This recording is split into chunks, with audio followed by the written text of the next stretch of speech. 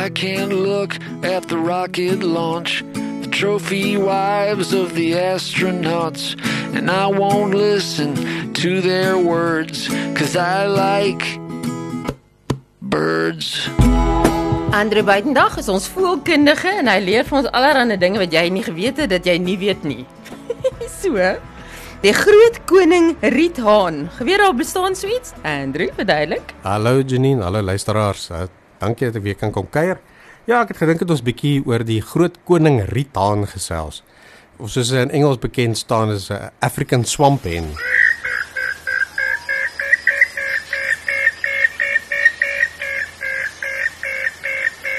Nou, soos sy naam sê, is hy nogal 'n redelike groot voël. Hy is so 40 cm.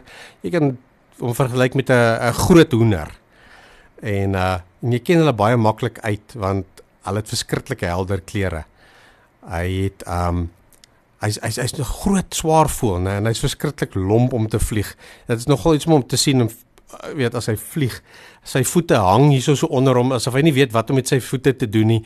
Weet so, hy's nie 'n voël wat regtig vreeslik baie vlieg nie, maar soos ek sê, dis nogal 'n gesig om te sien as hy vlieg, en hy's verskriklik lomp die arme ding. En soos ek gesê het, weet hy het hierdie verskriklike helder kleure, né? Sy rug is so bronsgroen kleur en die res van sy lyf wissel tussen blou en blou pers, en dan het hy 'n verskriklike groot sterk snavel wat helder rooi is, en dan het hy ook wat ons noem 'n gesigskild hier op sy voorkop, en die is ook rooi, net soos wat sy snavel is. En die snavel is so 'n driehoekige vorm, en ek sal nou vir jou 'n bietjie verduidelik, maar hoekom het hy hierdie vreeslike groot sterk snavel? Ek moet vir jou sê, hulle is nogal bietjie skugter voëls, né? Ten spyte daarvan dat hy nou weet groot is en helder kleurig is, dis nie 'n ding wat jy vreeslik baie sien nie. En hulle hou daarvan om naby vars water en brakwater, vlei lande en plekke waar daar regte plante groei is, sal jy hulle aantref. En veral riete. Want jy sien wat hulle doen is hulle loop tussen die riete en kos soek. Nou, jy kry die Grootkoningriethaan kom voor oor baie groot gedeeltes van Suid-Afrika en veral oor die oostelike gedeeltes. En weet jy, hulle kom so ver noord voor soos Egipte. En jy kry hulle selfs in Madagaskar. Die enigste plekke regtig waar jy hulle nie gaan kry in Suid-Afrika nie is in die Kalahari en die Karoo, want dit is dood eenvoudig net te droog daarso vir hulle. Nou, die riethane is omnivore, wat beteken natuurlik hulle eet iets van alles, alhoewel hulle hoofsaaklik plante eet. Maar hulle eet ook ander goeder, soos voëls se eiers, hulle sal tot ander voëls se kleintjies sal hulle eet, hulle sal insekte, visse, paddas, enige ding wat hulle in die hande kan kry. Maar, soos ek gesê het, hy het 'n baie spesiale snavel, hierdie riethaan. En daai snavel is spesiaal gemaak, omdat hy eet riete. En wat hy doen is, kyk jy, riet is natuurlik te hard. So wat hy doen is hy breek die riet af met sy snavel, dan hou hom vas met een poot, en dan gebruik hy daai sterk snavel van hom om die buitekant wat hard is van die riet af te dop, sodat hy aan die binnekant uit kan kom waar dit nou lekker sag is. En dis die gedeelte van die riet wat hy eet, is daai binnesagte gedeeltetjie. Nou, nog 'n interessante ding is, dat hulle hou nie van om in die water te slaap nie. So wat hulle doen is, dieselfde, hulle breek die riete af, en dan bou hulle vir hulle self soos 'n platformpie, en dit is waar hulle slaap. Is, weet, dat hulle nie binne in die water self staan nie. Want jy sien, hulle is nie 'n watervoël soos 'n eend of so wat kan swem nie. Hy het glad nie gewebde voete nie. Hy het net hierdie verskriklike groot voete, wat maak en dat hy kan maklik loop tussen die riete. En selfs bo op waterlelies en so goeders wat hy kan loop, maar hulle kan nie swem nie. Nou, ander ding is dat hulle is baie aggressief tydens die broeityd.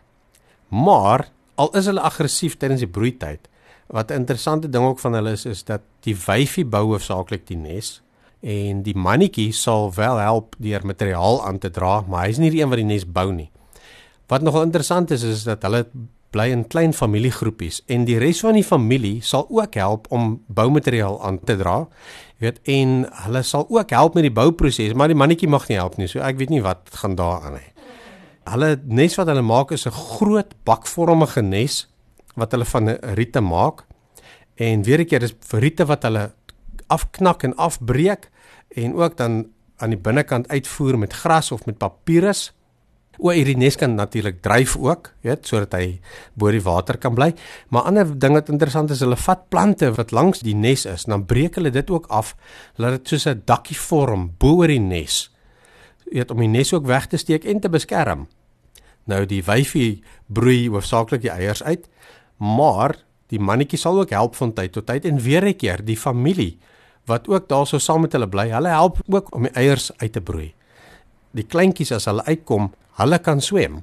Waar die ouers kan nie meer swem nie, maar die kleintjies kan swem en dan wanneer daar enige gevaar naby kom, dan duik hulle onder die water ook in. Maar dis iets half wat die ouers heeltemal verleer het. So ja, dit is nogal iets wat interessant is. Nou ja, hoorie, ek moet eerlik wees, nou. Ek het self nie geweet dat hulle tot daar bo in Egipte voorkom nie. En veral weet omdat hulle hierdie nes maak wat soos 'n mandjie op die water dryf tussen die riete weggesteek word.